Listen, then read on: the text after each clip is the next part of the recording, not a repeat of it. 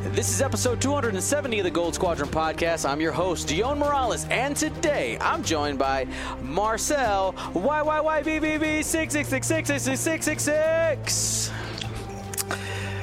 Manzano. I'm trying to count if you got all the sixes right. I think you did. I'll give it to you. I did. Will, let me in. Hagwood. Ooh, I'm still recovering from those early mornings, Dion. And Ryan, zooming and booming, Staniszewski. Both in some of the lists I'm considering for Gen Con and describing my son because he's starting to show signs of being on the move. Good luck. Yep. Now you just have to teach them the word no, and be all set. I saw him. I woke up from a nap, and I go to check the camera, and I'm like, "Well, you're awake because you've rolled over on your stomach and you're holding your top half of yourself up, looking around." All right. Well, I guess that's a thing now. All righty. Well, today we're going to be talking about what happened this weekend, the Malachor Galactic Qualifier. Now, if you're wondering, what about all the things that AMG talked about, all the new stuff? Don't worry. We're going to be doing a separate recording with all of that, so don't worry. And if you're watching live, that second recording is happening right after this one. So stick around if you want it. All right. Our podcast brought to you by our patrons. Thank you so much. Patreon.com/Gold Squadron. If you want to get cool stuff and support us at the same time, reminder that things are shipping in July. So that's awesome. My friends, Malachor, the second Galactic Championship qualifier, happened this weekend. It happened during the Western Europe time zone. That's where it was built around. And the results look different. I was a little confused, I guess. We'll break that down here. I want to start by going ahead and looking at our faction breakdown before we actually look at the list. So I'm going to go ahead. I'm going to flip to here. So check that out. By the way, if you want to take a look at this on your own, people at home, you can go to goldsquadronpodcast.com. So, Marcel, go ahead. Give me that faction breakdown. Give me Swiss first, followed by the cut.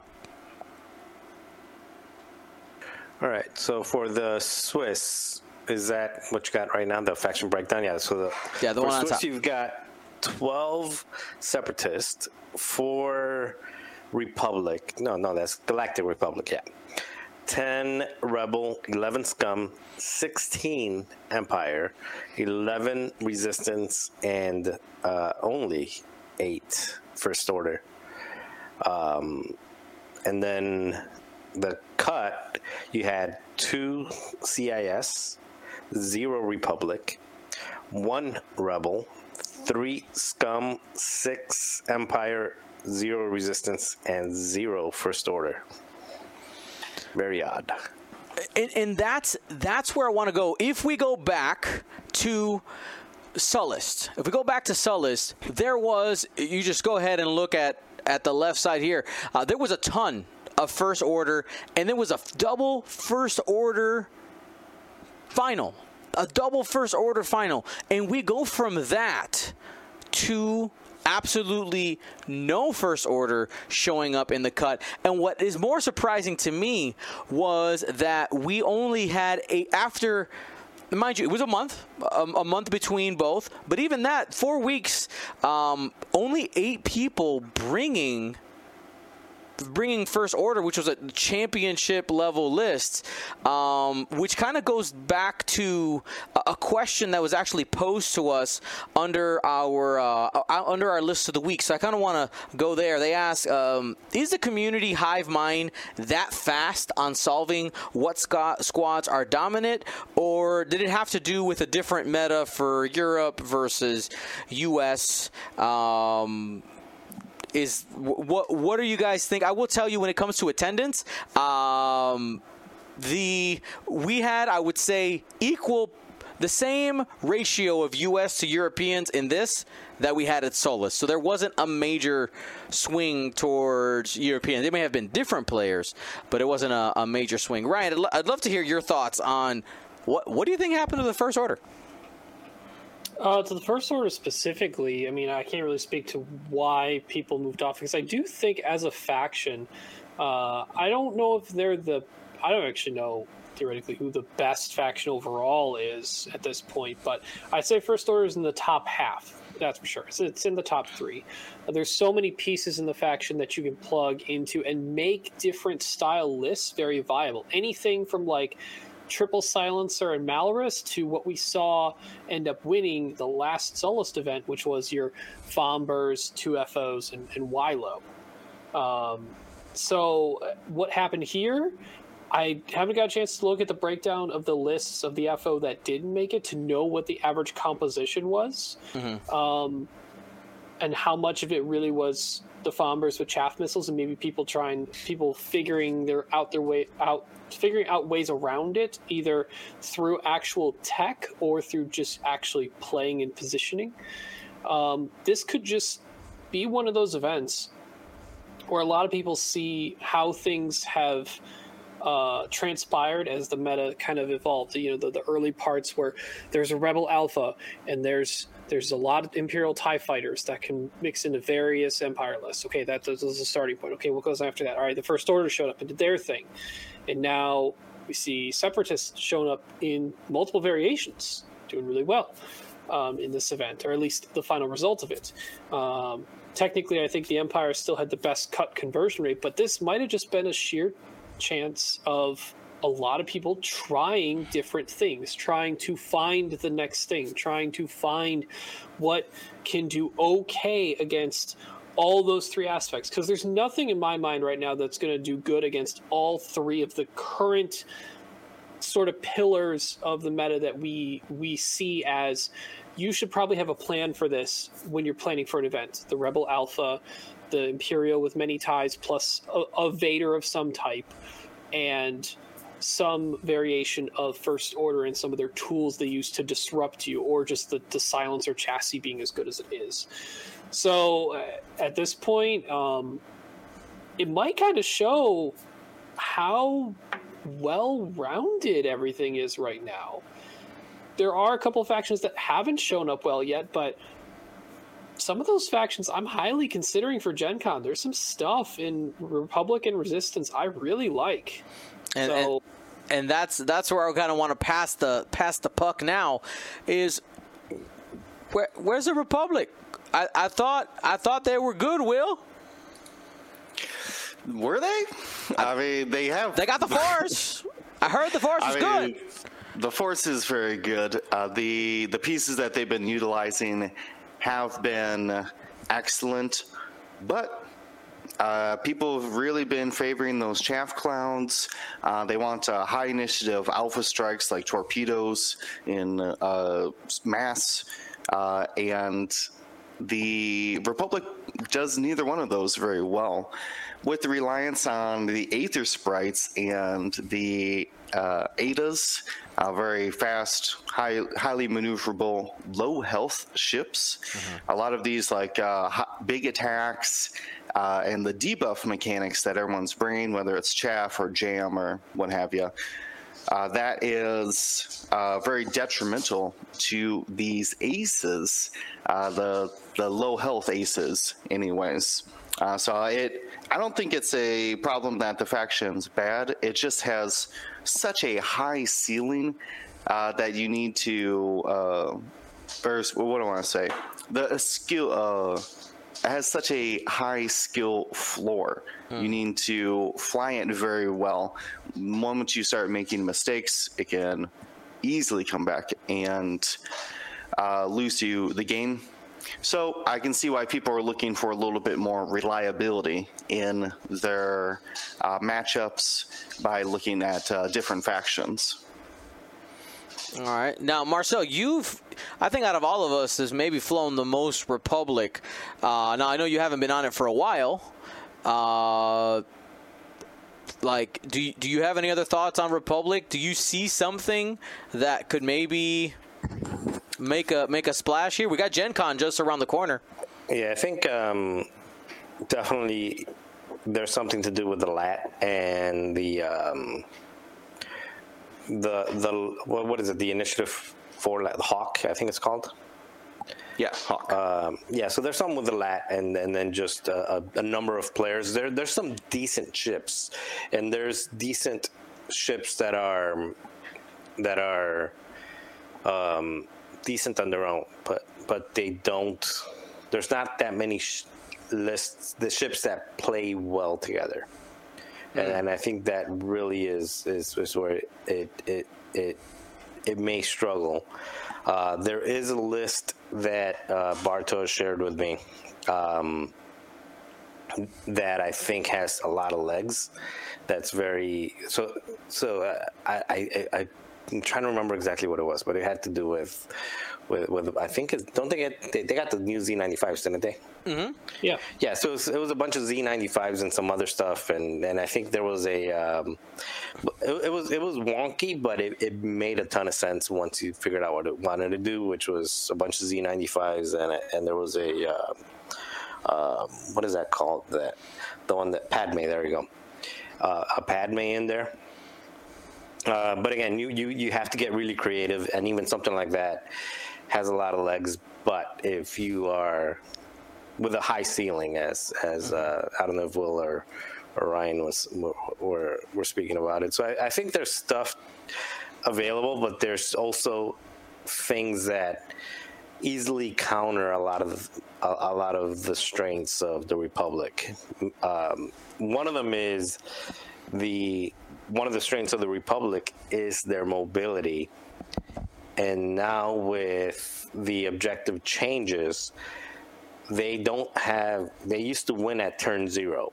They don't win turn 0 anymore because the opponent has that opportunity to kind of set up and punish you at turn 2. And also the changes to the objectives, not just no more round 1 engaging with the objectives, but also the one where you only get 3 objectives that you have to flip.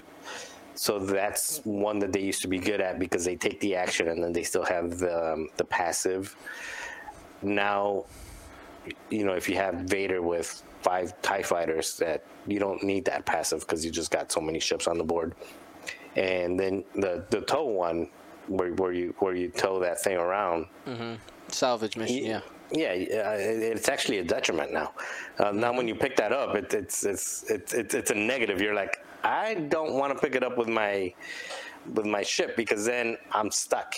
I'm gonna be here. I'm not repositioning the opponent. Basically, it turns let's say the Delta B. It turns your Delta B into an X-wing. And so because you're not barrel rolling, you're not taking advantage of that double reposition or even that single reposition. You're just stuck. You're Z95 with the 3 attack dice.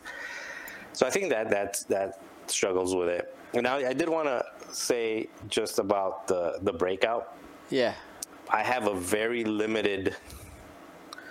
It's not like I talked to a lot of people, but I played and there was 4 people that I played against, right? No, 5 people that I played against. I went 3-2.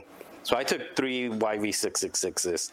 Basically, I made the list 10 minutes before the game started. I was having fun. I didn't have any expectations.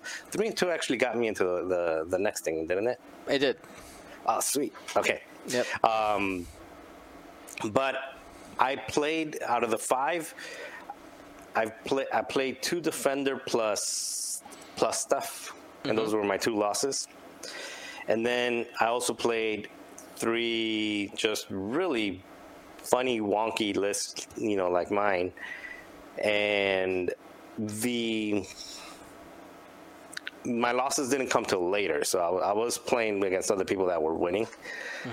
And at least from the 5 people that I played, all 5 of them were like, hey, we're just having a good time, versus trying like the try hard, and I wonder how did I just get the 5 people that were having a good time, or was that just the environment of even the last person that beat me when I was 3-1, and the last person that was also 3-1, he's like, he beat me and he made the cut. He's like, I'm not gonna play because I got like church duty or something tomorrow. So yeah, again, he was just there to have a good time. So I don't know how competitive people were versus how. Well, your guy played in the themselves. Cut, so. Oh, he did play? He did play. All of them played. Oh, bamboozled. He backed out. He said he had to teach Sunday school, so he backed out. Looks like you got a substitute teacher. Yeah, no, he was. Yeah. All of them were. I don't know who it was, so I'm just saying all of them. All of them were there. I lost the defender, so it was the defender plus 5 TIE fighters. All right, Ryan, did you want to say anything about the Republic stuff? I thought I saw some bubbling there. Yeah, well, a couple things because Marcel kind of transitioned to another part, but I want to bring up one. So this isn't calling any Republic player out at all. Mm-hmm. I'm just noting the amount of Republic lists taken at Malachor and at Sullust were both single digits. Is that even noteworthy enough data to make any claim on Republic at this point? No, I think the only data that we have is, I think it raises more of a question. Why are we not seeing more Republic? Is it just because there isn't something obvious that's really, really good?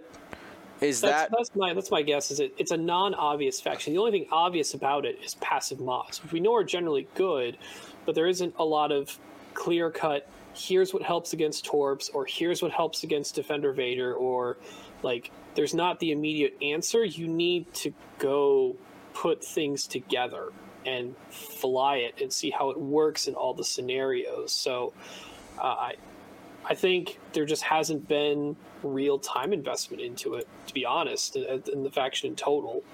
Well, I mean, there's only 4 lists. We could just roll through those real quick if you want to just do a quick Republic review. No, it's fine. I think people just keep looking around. But here's my thing. If you're running a Republic list without Anakin or Obi-Wan, you probably need to build again. Like, I have seen people be successful with a LAT and a bunch of Zs, but it doesn't make cut, clearly. I think I've seen the XTC games a couple times. So, like, it's done well in some aspects, or there's some variations of Republic with not Jedi, but, man, any version of Anakin is a murder ship. They all do really big damage or mess with you. And Obi's just always good. So whether it's both or one of them, you probably need to be starting there. And I do agree with, I don't know if Marcel or Will mentioned, the LAT. It's a really good piece. So just look around, figure it out.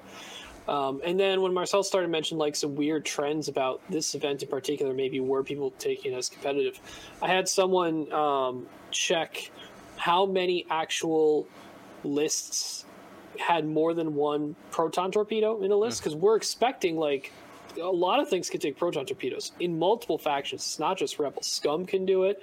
Republic can actually do it too, and Resistance can do it. Zori Poe.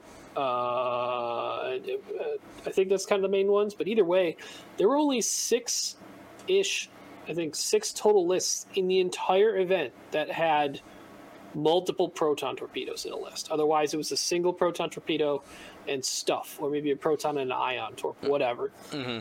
So, like, surprisingly, the alphas just didn't show up. Like, the alpha in a different way, but the clear, easy, here's a proton torpedo at I-5 or higher or whatever wasn't there. Yeah, and for those that did, they didn't do well. And that's something I wanted to transition to, is talk a little bit about Rebels. We had 10 Rebel lists. 1 made the cut, and the ones near the bottom are Luke, Wedge, and things, which I wanna transition there. And obviously, proton torpedoes have always been good, right? 4 dice attacks that punch you in the face. If you can double modify them, then that's great. And and I by no means am saying that Rebel Alpha is over, but do you think is it a boredom thing? Is this like are we at that point where it's like I just want to try new stuff? I agree. Yeah, and Marcel's nodding. He's had a bunch too. Will a little bit. So. Right. Yeah, I think it's experimental time, right? I think the people normally be like, "Oh, the weather's like so quickly solved" or whatever. I was like, well, the powerful things can be quickly identified, but how you counter those powerful things, which I think is why we don't see the proton torpedoes doing well, is because everybody's getting prepared for them, whether you have jamming mechanics or loss of actions, blocking because you're bringing extra numbers, these kind of tools to eliminate the need for that. And kind of in the same response, people not wanting to take proton torpedoes because of so much jam mechanics floating around that they want to be able to shoot without that crutch. Yeah, I think Iden is a big reason why. Like if I'm still on the fence on Gen Con, but if I were to go, Iden alone would be enough to kind of make me wonder if I'm taking any alpha that is relying on that initial strike, because there's other alpha that has staying power. For example, Ray. The resistance Ray. Has staying power. Like it'll come in, it'll make you burn that Iden charge, and then it'll sloop and do it again. Still hit just as hard. Exactly, it has staying power. And there's a couple other ones. Boba Fett has staying power, and there's a lot of ships that have staying power.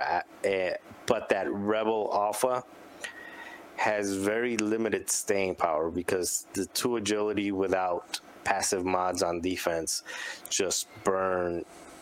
You burn through those so easily.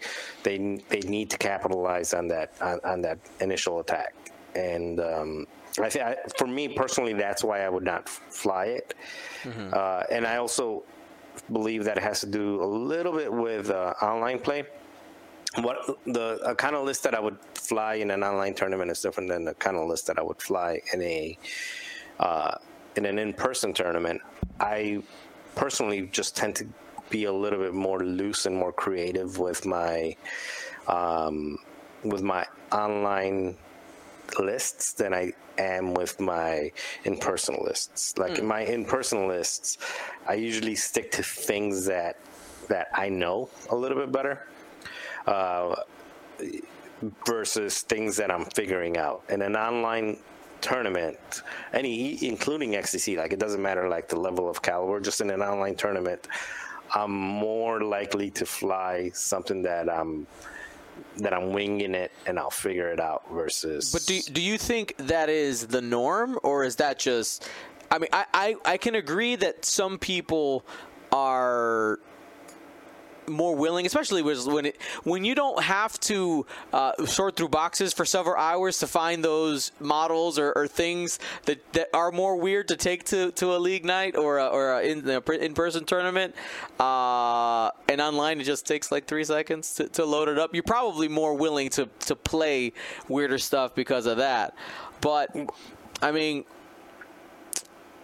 I don't know. And it depends on how try-hard you are. Right. I mean, really, really, right? And also it depends on how much stuff you own and are willing to your point, are willing to break. Am I going without Arena? Is that what it's called, Arena? Infinite Arenas, yes. Yeah, without Infinite Arenas, I would not fly a 35, 36 upgrade squad.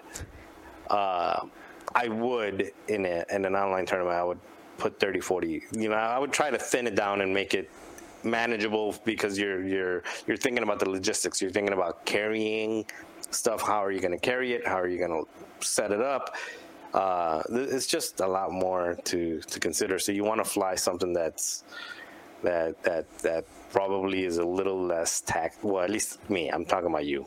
Mm-hmm. I probably want to fly something that's a little less taxing on the mind, because again, there's no pause. You just like play. You get like 2 seconds, and your only pause is to run to the bathroom and come back. Right. So I think that plays into it a little bit. Okay. All right. Interesting. That is an interesting thought.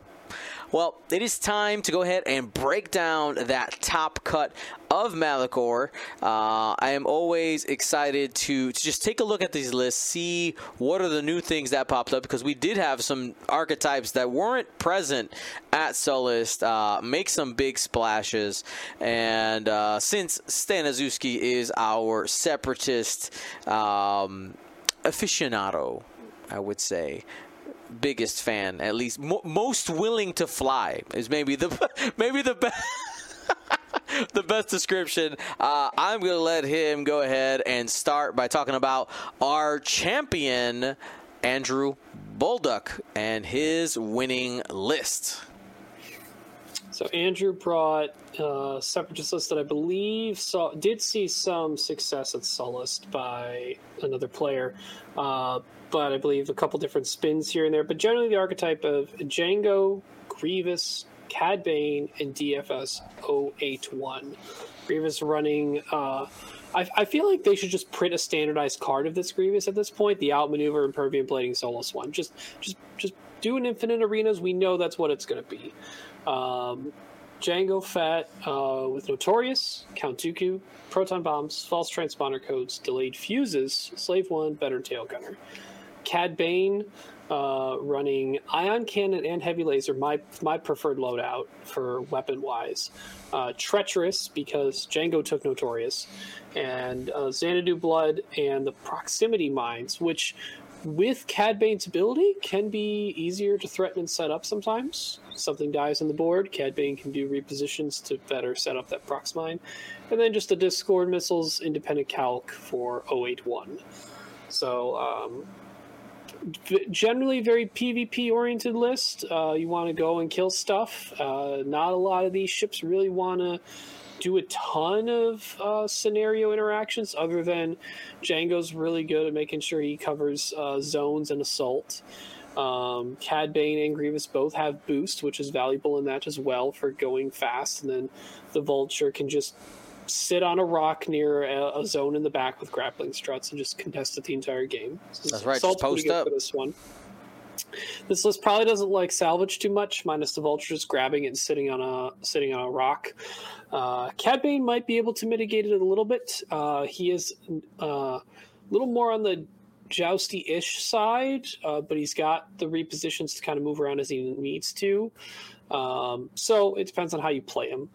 And then obviously Chance, this can do pretty well in, because it does already want to destroy stuff, albeit a lot of the good firepower outside of Django is coming from ships at I-4, so there's some of those chances that you get an initiative kill, but Grievous is really hard to take out, especially if you are bringing proton torpedoes. The crit change is a must, so Impervium is going to be triggering very often, as ship crits are more as a higher percentage in the deck than Pilot. I forget what the exact percentage is. And then Scramble. Some of these guys can easily do. I mean, as long as Grievous is out of arc, just do an action, pick up the thing. Vulture will tag one. Django can tag one if you want. You got mods with Dooku. So well-rounded, has good and bad things on all scenarios, but definitely strong enough, viable enough in my mind to get this type of result. Not a big surprise.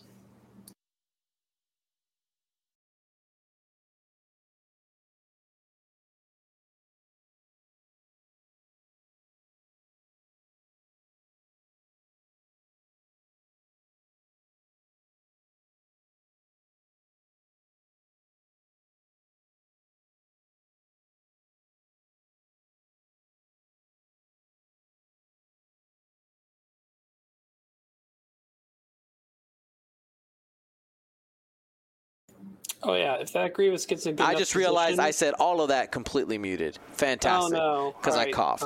One more time.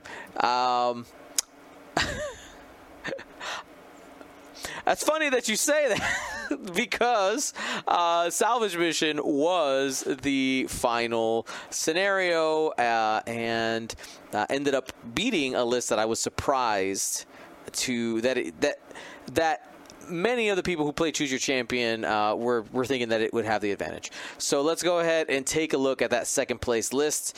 Marcel, take a look. All right, so you got Attila Bodnar Sobchak, I think that's how you pronounce it, Totem. And he was flying General Grievous with the standard loadout of Outmaneuver, Impervium, and Soulless One.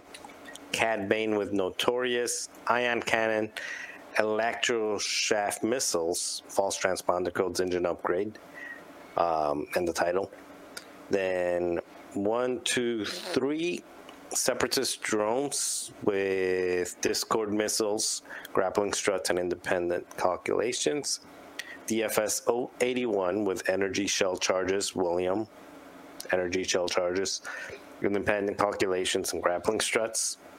I don't know how to pronounce this guy. Hayor.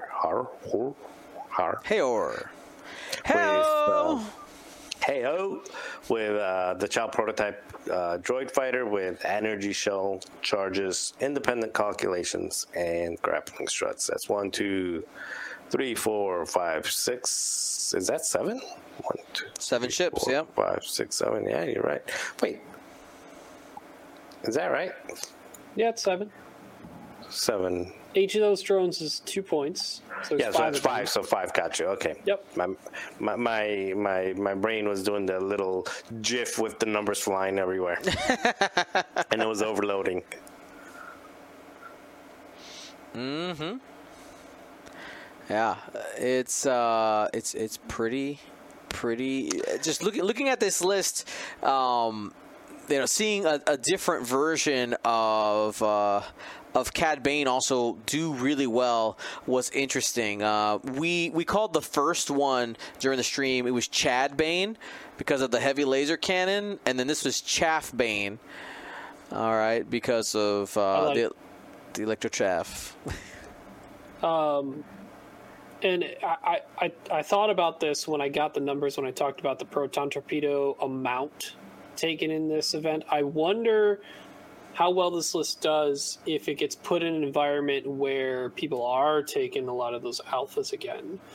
Not to say that this Separate Storm can't do well in that environment. I just want to see what happens on a continuing basis going forward. Mm-hmm. I think that it didn't make it it didn't make it here. Obviously, these were the finals. But I think the numbers probably would play out that the boogeyman, or what you need to, you have to build against everything, right? But like if you have to put one thing above everything else that you have to build against, I would say it's not Alpha Strike. I would say you have to build against Empire, because I think Empire is going to be the highest concentration of stuff that you face, and the highest concentration of stuff that you face as you like get past like the initial rounds into the XO and X1 type of brackets. There's just a higher concentration of Empire. So I mean this plays decent against it, especially with those Discord missiles. Discords are great anti-Empire stuff, but I don't know, because we talk a lot about proton torpedoes and Wedge and Kylo with protons and stuff like that, but I think the Empire is the boogeyman more than that. All right, well, we'll see a few of those Imperial lists here soon, but first, let's take a look at Nicholas God. Will?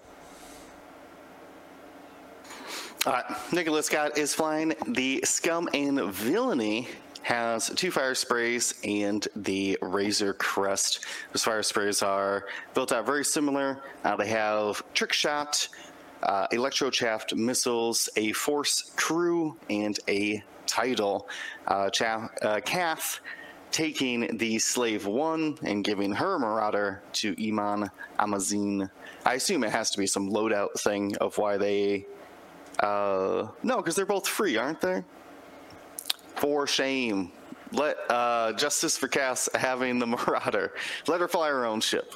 But either way, these guys are able to launch those shaft clouds, and then using their hard 1s or hard 2s, they can start going the opposite direction and get trick shots out their rear arc. Such a good chassis, utilizing the Force crew, as these guys actually don't have pilot abilities in this squad. Right, because none of the stuff that they need for it is equipped or in the squad. No, do not need those things. So just for fun, I guess, to choose those pilots. It is the Initiative 4, which is very powerful right now, so it must have been the reason for that. Then I said the Razor Crest, rounding out the squad, has Q9 as the pilot, and this is a party bus. The Child, the Mandalorian, Boba Fett, Babu Frick, all on the Razor Crest assault ship. That reinforced, we rarely see the Mandalorian because it's too busy flying the ship, but the reinforced coming from the Mandalorian, very impactful of keeping this, I'm going to say slow, as it likes to do stop maneuvers, but a ship who lacks to reposition a lot of the time. But it can sit there, tank those shots with the Child Force, and then dump any bad tokens onto Babu Frick. Makes a great tank, allowing these 2 faster fire sprays to come in on the flank. Yeah, in our game that we got to stream with Nicholas Scott, he did end up losing that game, but you saw the potential for how much damage that ship could soak up. It was a little bit ridiculous, just because those Force tokens, they're regenerating on damage, plus the reinforce behind the 2 agility. It was It was pretty. Yeah, I need to have someone put down the official amount of red dice it would take to actually take down this ship, because it's very impressive. The almost unlimited force and the reinforce, kind of equating to 3 agility, is very tanky. Gotta love it. Let's continue here. Marco Tamlin with our first Empire appearance. One thing that you'll see in all these Empire lists, everybody's got Jingoist. Who's got a Jingoist? You do. We all do. So 2 ISB Jingoists with Deadman Switch. Vizier in the TIE Reaper with Palpatine. Merrick Steele in the TIE X1 with Marksmanship, Ruthlessness, Fire Control Sister, and Afterburners. As a reminder, Merrick is the ship that can, when you deal a crit, you get to look at 3 of them and choose the one that is best for the situation. You're looking for double damages or ways to do multiple damage to ships. And then Rexler Brath out there with Juke, Fire Control System, and Heavy Laser Cannons. That is in the Defender. Being able to flip cards face up, which we did get to see that reveal a double damage on stream. Happened. It was good stuff. So I will tell you, when I saw that this was our best performing Imperial list, I think the most notable thing is we've had a lot of talk about Vader in the Defender, and we will see Vader, and that's not a surprise. But I found this to be a very creative take on the points that you would spend on Vader, getting you still get a Defender plus Palpatine and Merrick still. I really like this list. It's revolving significantly around crits, and you have the Jingoists out there basically screening, and Palpatine for consistency. So that's a pretty nifty list. I like it. Let's continue the Empire train. Another list without Vader, Ryan. Sorry, I was getting the numbers that Will requested for the whole how durable is that Razor Crest, the Q9, but I'll do the Empire list. We'll get back to that in a moment. All right, so we're on Alex Feliciano. Yeah. We have the probably first sighting, pretty sure it's first sighting, of a Decimator in the top cut. Morna Key. I actually had my eye on this Decimator a little bit because the potential of the double reinforce, to reinforce the back about before you go into engagement, double reinforce the front, or just take the single reinforce if you're facing a bunch of other opposing 2-die attack ships. You probably don't need the 2. You really only need the 2 for the torps when you're facing those down. But running with Dauntless, Proximity Mines, a Ruthless, Blade Fuses, and Darth Vader crew. Most people pick up that Darth Vader pilot, but that crew's still very powerful. Actually, probably really good against opposing Vaders and many other ships that may want to keep those focus or evade tokens for offense or defense. Got Iden Versio and a TIE Fighter with Ruthless, Disciplined, Concussion Missiles, and Jamming Beam. Gideon Hask and a TIE Fighter with Disciplined, Ruthless, and Concussion Missile. Moff Gideon TIE Fighter with Ruthless, Targeting Computer, Concussion Missile. And ISP Jingoist, Deadman Switch, ISP Jingoist, Deadman Switch. It's interesting that both Iden and Gideon only have the ability to shoot those concussions when discipline triggers. Apparently worked out well enough. And actually, the thing with Gideon TIE Fighter, I'm going to double check this, pretty sure it's true, that missile can be boosted by his own ability. Sure can. It's just perform an attack against the damaged defenders. So that concussion missile can be more powerful with Gideon's base ship ability. This could be just as dangerous as we've seen on the Wylos with Shattering Shot concussion missiles, those 4-dice, much cheaper 4-dice munition in this aspect. So you have basically 1, 2, 3, 4, 5 TIE Fighters, 3 of them for 3 points, being Iden, Moff Gideon, and Gideon Hask. Was this ever on stream? Yep, we sure did. Very cool. I was curious to see how it's flown in terms of how tight or loose the TIE's formations are. How much advantage that Moff Gideon ability really puts through on top of maybe some of the Ruthless effects. Alex had on stream leaned into blowing up a Jingoist. Very purposely extended it to make sure it wasn't at range 1 of any other ships. Then blew it up. Ruthless is dead. Ruthless. Yes. Because all these guys are initiative 4, you can shoot with the Jingoist, and then Ruthless, every hit you have into it, you can strain it twice with Moff Gideon's ability, and Alex leaned into that, made sure it happened. Yeah, that's also the other part too, right? Not only do you have everyone at I4, so Ruthless as much health off of it as you need to, but on top of that, if they're in that spot to be doing that, they're also in that spot to use Moff Gideon's ability. Mm-hmm. Yeah, it was pretty cool to see. I will say he lost his game because in the late game he took his foot off the gas and wasn't willing to deadman switch the second TIE Fighter, which would have won him the game. Hindsight's 2020, but stick to your guns, literally. So speaking of sticking to your guns, you're gonna need a lot of guns to take out that Q9. By the way, putting in some numbers into the durability calculator on X-Wing Dice Calculator. Gate of Storm's an old website not a lot of people are aware of, but it's great for just getting base numbers.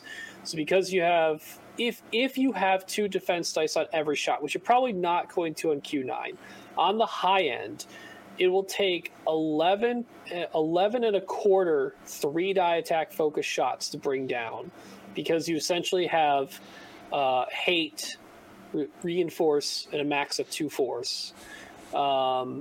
And then if you drop it down to 1 defense dice for all the attacks, you're at 8.5 3-die focus attacks to be able to bring it down. So put it somewhere in the middle, because it's going to be sometimes 2 dice and sometimes going to be 1. And maybe it's going to be 3 dice at range 3, So your average is probably going to take about 10. Just ask for 10 3-die focus attacks. That's absurd. That's absurd amounts of damage that thing can tank. That Razor Crest is as durable as any YV or Decimator, basically. Beefy. All right, let's keep it going here. We're moving on to Sam Durbin, and it's our first appearance of Vader. I'll take this one, Marcel, because I got a cooler one for you. All right, so Sam Durbin, Howlrunner with elusive swarm tactics, ISB Jingoist ×2, one of them with, just one with contraband cybernetics, Iden Versio with elusive ion cannon, Wampa with discipline, and Vader in the defender with malice, juke, heavy laser cannon. Iden out there soaking up shots and trying to let those TIE fighters survive. Howlrunner is not a ship that we've seen too much of, but can add to that offensive consistency with those TIE fighters if you're keeping them in the block, which at times can be a good thing, but at times can also be a bad thing. So we didn't get to see Sam on stream, but obviously did well enough to get into the cut and make it pretty deep. Next, let's go Alex Schlater. I thought you might get a kick out of this, Marcel. Hit it. Sweet. I think Sam was one of my losses. So we've got Han Solo in the Scum and Villainy. So we got Scum Han with the title, Trick Shot, Agile Gunner, Maul, and Engine Upgrade. Good loadout. Eamon as a main fire spray with Andrasta, Electroshaft Missiles, Notorious, Proximity Mines, Deadman Switch, Kira in the leg fuses. Oh, wow. That's an interesting one. So only Electroshaft Missiles and Proximity Mines. And he's doing Andrasta, which gives you 2 additional bomb slots, which allows you to do this. And then Cat Scarlet Fire Spray with Marauder, the Child, Veteran Tail Gunner, Electroshaft Missiles, and Trick Shot. This is the second 3 Scum list that we see in the top.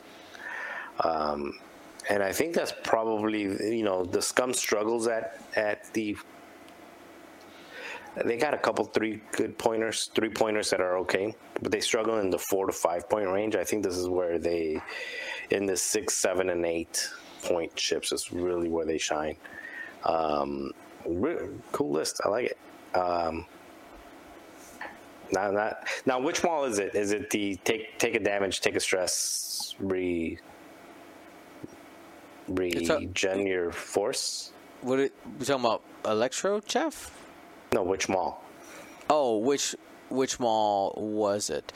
That was... I'm assuming it was the one that you regen your stress after every time you stress for regenning your force, is what I would imagine. I gotta look at the code. 1 second. Now, while you're looking at the code, the interesting thing that I do find is Kira is not on Han Solo; it's on Eamon. That's kind of interesting. So to answer your question on Maul, it was the Mandalore Maul, just the coordinate and the force. Oh, so it was a coordinator. Okay. Yeah. So sometimes coordinating at I-6 when you don't have a good option with boosting fire sprays. Yeah. Yeah, I found Han Solo to do really well. Why all these Cath Scarlets? I feel like Koshka's better. Is not I4. If you're throwing out chaff, you got to be the same initiative as those Jingoists. Chance to stress things. Koshka's like a mini Boba with those rerolls if stuff is stressed. I literally think it's just because of the initiative. It's the force. That's a crutch. That's a crutch. It's a crutch. It holds me up. It's working. Look, do they have the same loadout? I'm not saying it's not viable to have more than one thing at the same initiative to help your movement, but you're literally not using Cath almost at all besides here's my orange the same as this orange. So there is different loadout point difference. Maybe people specifically want a certain loadout, but I think Koshka's just better. All right. In this, you wouldn't get the trick shot specifically. Or sorry, in in this list, you wouldn't get a couple extra upgrades. There is a loadout difference, so maybe it is just most loadout. Those Probably couple there's extra certain points things that people want to take. I want my toys, man. I need all the toys. All right, well let's keep it going. Will we have Dan Sunderland? All right, Dan is rocking. The Galactic Empire has Darth Vader Defender, but this one bucks the normal trend here.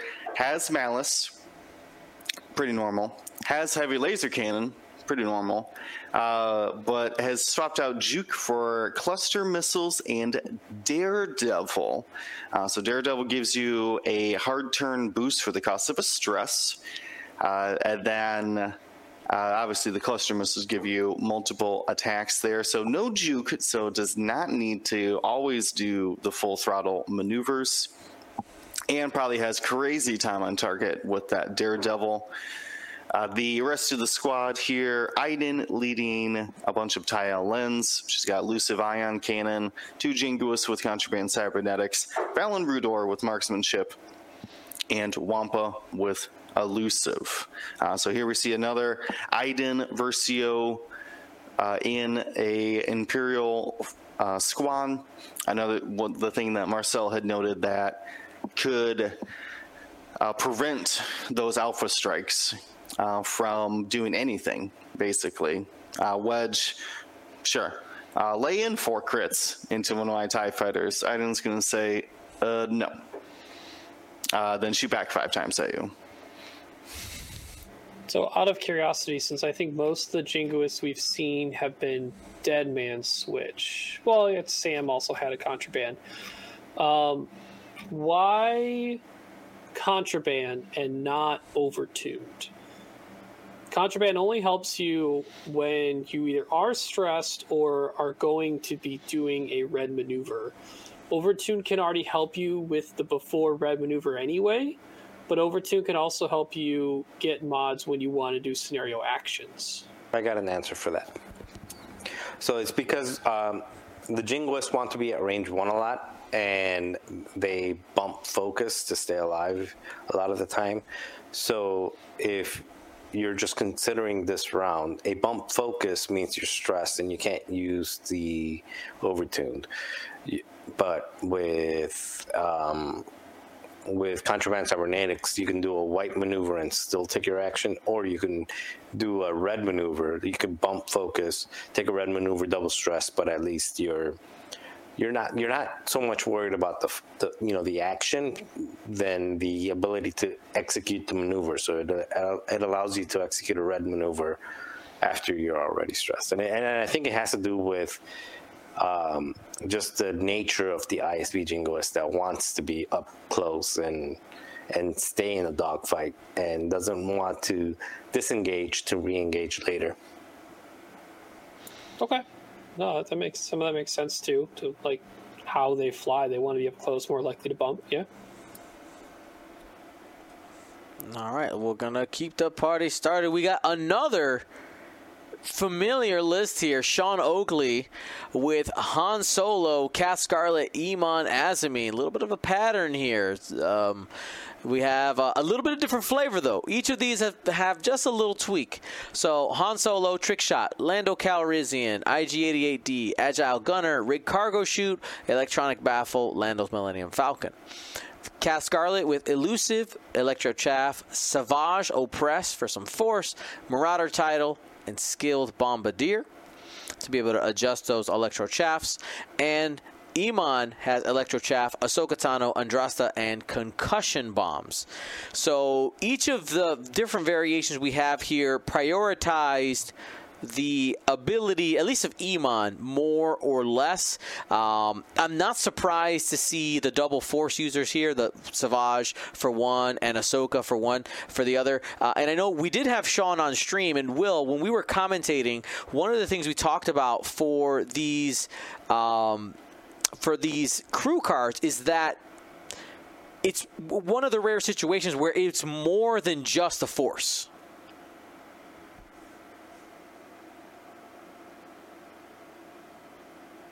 Yeah, it's Because the two abilities, right? Being able to Yeah. hand off it into changing a single force charge into a focus token is an upgrade worth doing. Now you have to do it to another ship. You can't do it to yourself.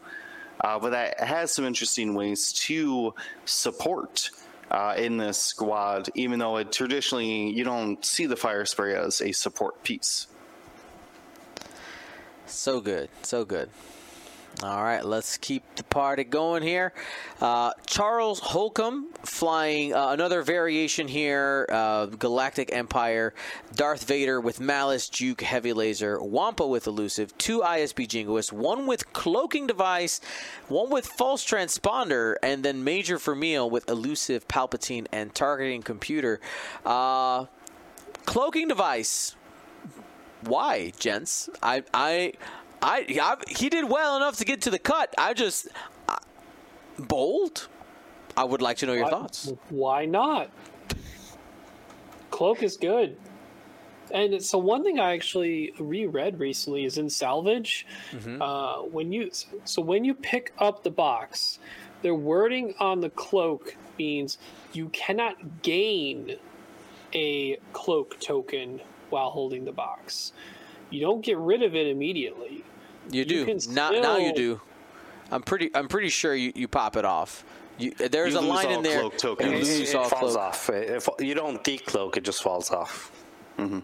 I And that was my other loss. read it pretty recently. Yeah, and that was my other loss, and the cloaking device was extremely valuable because I was flying 3 YVs, which basically puts out a ton of damage, and he was not afraid to just throw 5 agility at me and say, "Okay, I'm at range 1.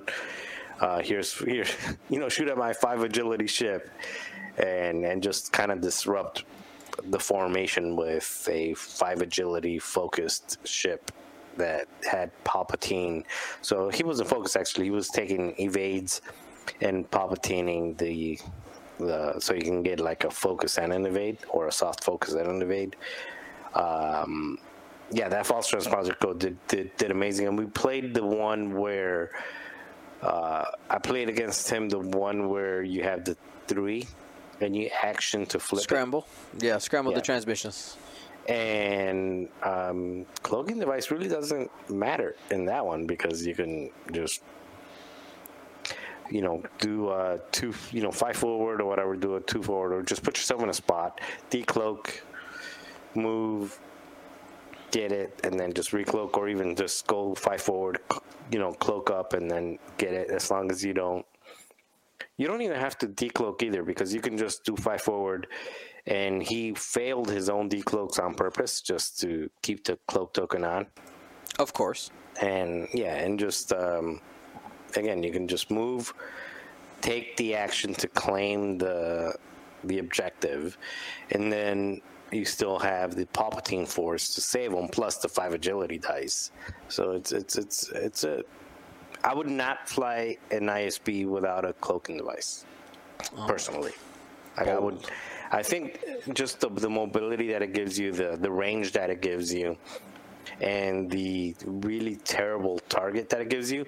And another thing about the cloaking device is you still engage while you're cloaked. You don't shoot, but you engage, which means if you're cloaked and you're just going in there and being disruptive, you can still either pull that token, or you can still pull, give that deplete or give that strain while you're in there and not shooting. So nobody's going to shoot you because you're cloaked, you have 5 agility, and you're not going to shoot back, but you're still going to gain that benefit of the Jingoist native ability. So it's a really good tool on that specific ship.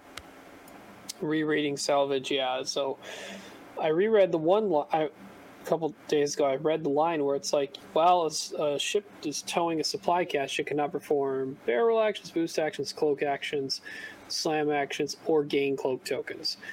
What I didn't read was the final sentence in the first paragraph up top, which also refers to cloak. which is unfortunately separate from the other, but I understand based on timing order that it needed to be up there. After ship performs the tow action, it removes any cloak token it has. So, yep. Sentence structure. How dare you? All right, we're going to blow through Andrew Provost's list because it's a kind of a variation on a theme that we've seen a few times here. Vizier with Palpatine, Vader in the X1, the only Vader X1 that we've seen out there, with Brilliant Evasion, Elusive, Pattern Analyzer, Fire Control System, and Afterburners. Not having Defender Vader gives you enough space to bring Seventh Sister in that TIE Advanced V1, Brilliant Evasion for a little bit of economy on those force defensively, Crack Shot, which synergizes with her ability. Essentially, kind of you could have the possible double Crack Shot because her ability allows you to cancel evades as well, plus Crack Shot could do the same thing. Elusive, Fire Control System, and Concussion Missile. I think the most interesting thing in that list is that loadout on Seven Sister. And then you have a double ISB Jingoist with Contraband Cybernetics. Now, for our next list, I want Will to go ahead and break this one down. This is Andrew Oler. This was our only Rebel list to make the cut. And it is a type of list that we haven't seen in a while. It never made huge amounts of noise, but I think I don't know. Could it be a thing? Teach us, Will. What is this? What is going on? I was re-looking at it because this is 4 U-Wings, and they all get an extreme amount of loadout for the chassis, much more than I thought they would get. Those U-Wings are Benthic 2 tubes to pass off focuses, Cassian Indoor to move stress, Magva Yarrow to prevent rerolls, and Saw Gerrera to give rerolls to friendlies. Benthic has the double focus Jin combination that works so well with his ability. Cassian actually taking Leia Organa here to help those stop maneuvers these U-Wings love to do. Magva Yarrow has the Child and Ursa Wren, a hilarious combination where if you shoot at Magva, you get a lock, but then she gets a lock action through Ursa Wren. Then also you can only spend your lock to reroll 1 dice against Magva, so pretty funny there. And then Saw has Notorious, Kanan Jarrus, Chopper, Contraband, Cybernetics. So these guys take up a lot of space. They have a lot of health. I never really put it into perspective that U-Wings only have 2 less health than a Fire Spray. That doesn't sound like... And Andrew talked about this in a Discord when people were asking him about it. He says the one upgrade that is one of the most important pieces in the entire list is Jyn Erso. Giving these U-Wings evades, they just hang around forever. Mm-hmm. Yeah, no need for Benthic. Defensive rerolls. Kill Benthic. Benthic's gotta go. Yeah. But also, you look like you go to the target party. You're like, all right, kill Benthic. All right, how do we do it? Kill it fast. Get some target locks. Wait, Magma says we can only reroll 1. Well, mathematically, reroll 1's probably enough most time, but sometimes it's not. And it feels real bad. And then if you're single modding shots, it's not enough. I know. So yeah, 4 chunky U-Wings, great at especially Assault. Assault's got to be their best scenario. Oh yeah, where they can just move this out. This land is my land. This objective's mine. That one's his. Those 2 are Saw's. I'm gonna throw out that chance might be pretty good for them too. Like you have to fight them now. I'm gonna be in the zone. Are you? Oh yeah. Yeah, the combination of Contrabands and Leia. And Leia is just ridiculous for these things because that means you can fly them in tight formations and not worry about bumping yourself and still having a ton of actions. I had no idea you can put something like this on a table. And Dion, this goes back to what I was talking about, where you get a little more creative and you get a little more loose with your lists in online play. Because how many people are walking around with 4 U-Wings And, That's it. I have for you. I definitely. I do have 4 also, but not a lot of people. I mean, I don't want to play them to be fair, for a whole tournament. you and I, and probably Andrew as well. There's very few people that buy 5, 6. I mean, I have. You guys are gonna laugh. I have 13 Jump Masters. I'm not surprised. I'm not kidding. 13. Okay. Yeah, but they're not like all new in box though. They're all like played a custom. game with No, at least each one? With each one Jump Master? Have you played a game with at least each one of those Jump Masters? I've played 4 at the most. And I So- usually play the 3 that are he means painted. like You play the review. blue one, the red one, and the silver one. Yeah, the blue, red, and silver most often, and then I played blue, red, silver plus a generic one when I played 4. Yeah, but you said you have 13, right? So you're telling me like more than I half own of those 13. have never seen the table? They're open and then they're in my box, so they may have seen the table by accident because I just grabbed whatever's at the top. Jeez. But anyway, the point is, most people aren't that dumb, so they don't have 4 U-wings laying around. So this is the kind of list that is built. It's real like. Our list, like the listeners and the people that are going to be watching this on YouTube or listening to this on whatever app, iTunes or wherever they're listening to, they're not going to go out and buy 4 U-wings because I love this list. They're not going to go out and buy 4 of these. They're going to play it online and hope they have friends that can supply them enough to be able to play this. But you're not going to see. If this had won, most people would try to copy it, but most people would not be able to bring it to Gen Con because of how expensive it is to put this together. All right, I'm going to try this Wednesday the 4 U-wings. I'll bust them out. Because I know You own the U-Wings. You're going to Gen Con. We know the answer. Also, this is one of those, like, not immediately obvious, like, this does pretty well against alphas because it's got the health. It's got the defensive modification. An alpha's going to come up to you. They're going to be like, I'm going to kill that U-Wing. And they're not going to kill that U-Wing. And then all the U-Wings are going to shoot at that ship, and that ship's going to die. Yeah. We have 3 dice, too. Because it's likely a T-65, probably Wedge. And if he didn't range control correctly and get shot by all 4 U-Wings, there goes the torpedo. Oh no, I'm dead now. Exactly. All right. Well, that was our breakdown of the top cut of Malachor. I'm excited to see how things evolve with our next qualifier. You can, of course, check that out by going to goldsquadronpodcast.com. Head to our summary page, and you can see that our next one is August 27th, the Oricon qualifier happening during the Eastern United States time zone. And a reminder to players, because I always get this question, anybody anywhere in the world can play during any of these. We just do them at different time zones to, try to make them at different, make it convenient for many different people depending on their schedules, whether you work nights or have kids or whatever works for you. So that is our next qualifier. Yes. Where's Australia? Where's Australia? Australia didn't show up enough when I had Australia time zone, and it wasn't. I say this with all the love and respect. It wasn't worth. Like after the Australian time zones, it wasn't worth. That's all I heard. I was That's all I heard. destroyed. It took like 2 weeks for me to get back on my sleep schedule after doing Australia events. I can't do it. Or oceanic is the I think the more politically correct term. But anyway, all the love to our oceanic friends. Okay, now here's a question: who's the best oceanic team playing in the XCC?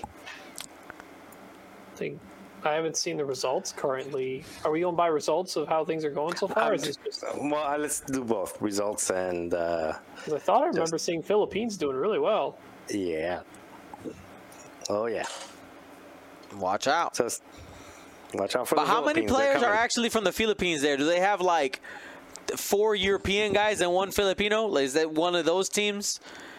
I don't know. All right. So we gotta check the books. Anyway, Anyway, if you're watching live,